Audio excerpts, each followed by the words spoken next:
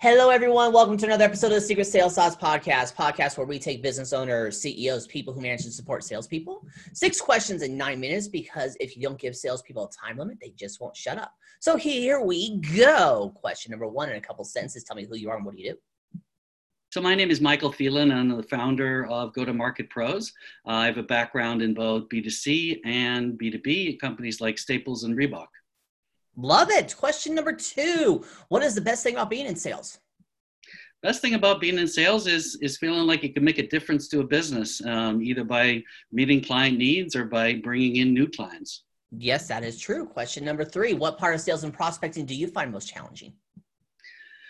Biggest challenge is getting into those big enterprise customers, or what's commonly called whale hunting. I work in one market where there's 100 buyers and 10,000 sellers. So you have to be really, really smart and very, very focused and value added to break through and get meetings. So that's the biggest challenge.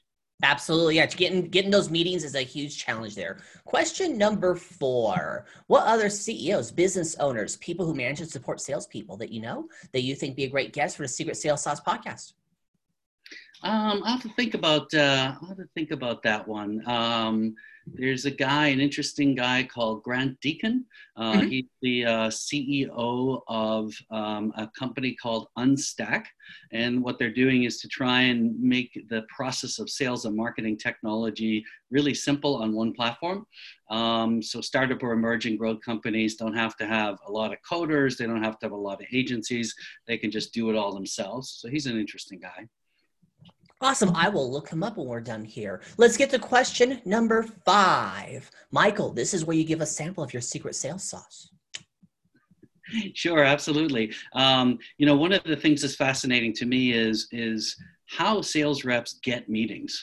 And very little research has been done on this. So recently I've been doing these net new prospect meeting audits, and I go into sales teams, and we really, recently I was with 20 sales reps, so we talked about how they got their last 100 meetings. And it's kind of fascinating how they're doing it. That's number 1. They're using some techniques they've developed themselves. Typically, these techniques are individual techniques. They're not supported by any program or any technology, which is amazing in this world of marketing and sales technology. Secondly, they're not using a lot of techniques that are successful in other programs.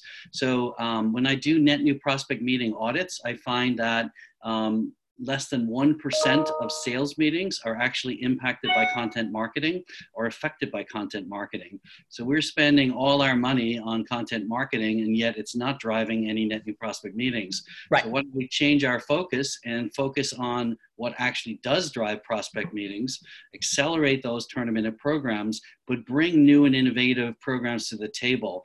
And I can give several examples of such programs as well. I would love it, because you said you have 5 minutes and 54 seconds left, so you got some time. Yeah, excellent. So one of the areas that's fascinating to me is vendors are always selling their own best practices. They're always saying, here's our case studies, here's our best practices, and so forth. Buyers, on the other hand, are not interested in vendor best practices at all, at least in the early stage and mid stage of a sales. They're interested in what their peer companies are doing. So I've done a lot of work in retail. So I'll give a retail example. I had a conversation with Target around marketing personalization. A very big deal for retailers. How do you personalize the message in a way that's relevant and not creepy, but value added to customers? So places like Target spend a lot of time and money on that. Now, when people reach out to Target and say, I've got a marketing personalization technology platform and I want to meet with you, and literally there are hundreds of them every week that reach out to Target, Target asks them 3 simple questions. And this is very illustrative to anybody in enterprise sales. They say, the first thing is, give me your assessment on how well we're doing on personalization right now. Most of the reps that reach out have no idea what Target's doing, what's good, bad, or indifferent. The next question Target asks is, well, tell me who's the best company at advanced marketing personalization in my space. I'm not interested you doing a case study with a bank. I want to know, do you understand what the best in class does in my space? And then the third piece is, how do I bridge the gap between where I am and where best in class is? And it turns out that Sephora is the #1 company in marketing personalization in their space. So they really want the answer that you know Sephora and you know where Target is, and you can help them move in the journey. Because what buyers are asking for is, help me understand where I should be going and how to get there. Help me understand I should be driving to Chicago and I should be flying or taking a train, and what are all my stops and what are all my processes. I'm less interested in you as a vendor. I'm much more interested in my peer customers.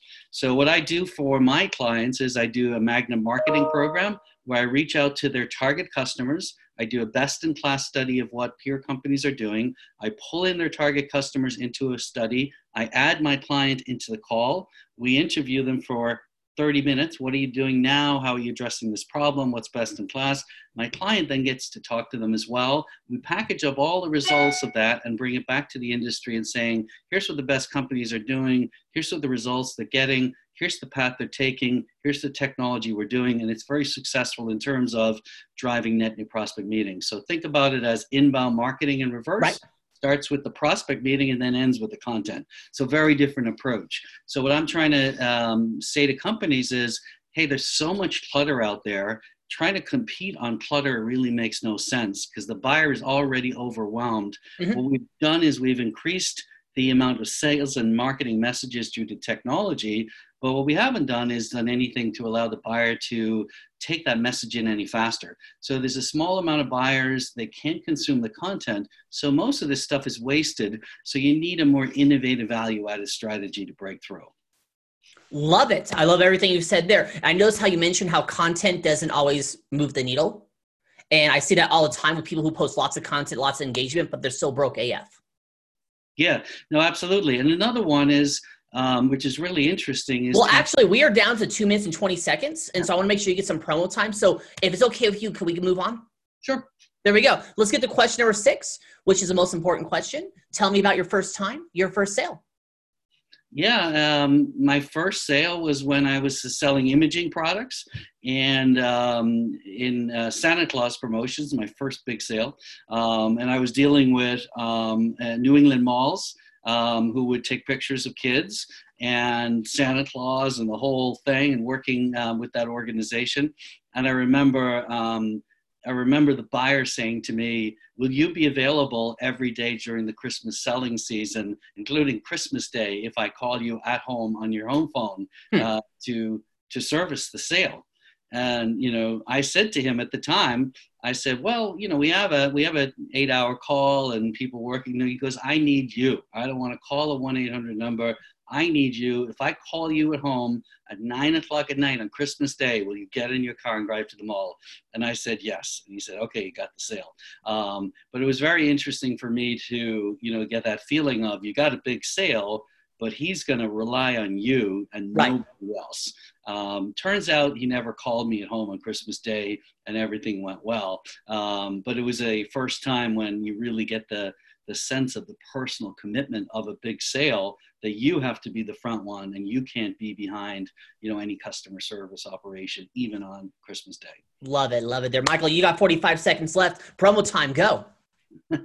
So what I do for clients in Q1 2020 or 2020 is I'll go in and do a meeting prospect audit. So I'll go in and audit their sales. I'll tell them what's working, how to accelerate it and turn it into programs. And I'll bring 3 or 4 net new programs to the table they can ramp. And a lot of them say, well, we don't have money and sales doesn't have money. My argument is you've got a bucket of money over in content marketing that's been overspent and is not driving meetings.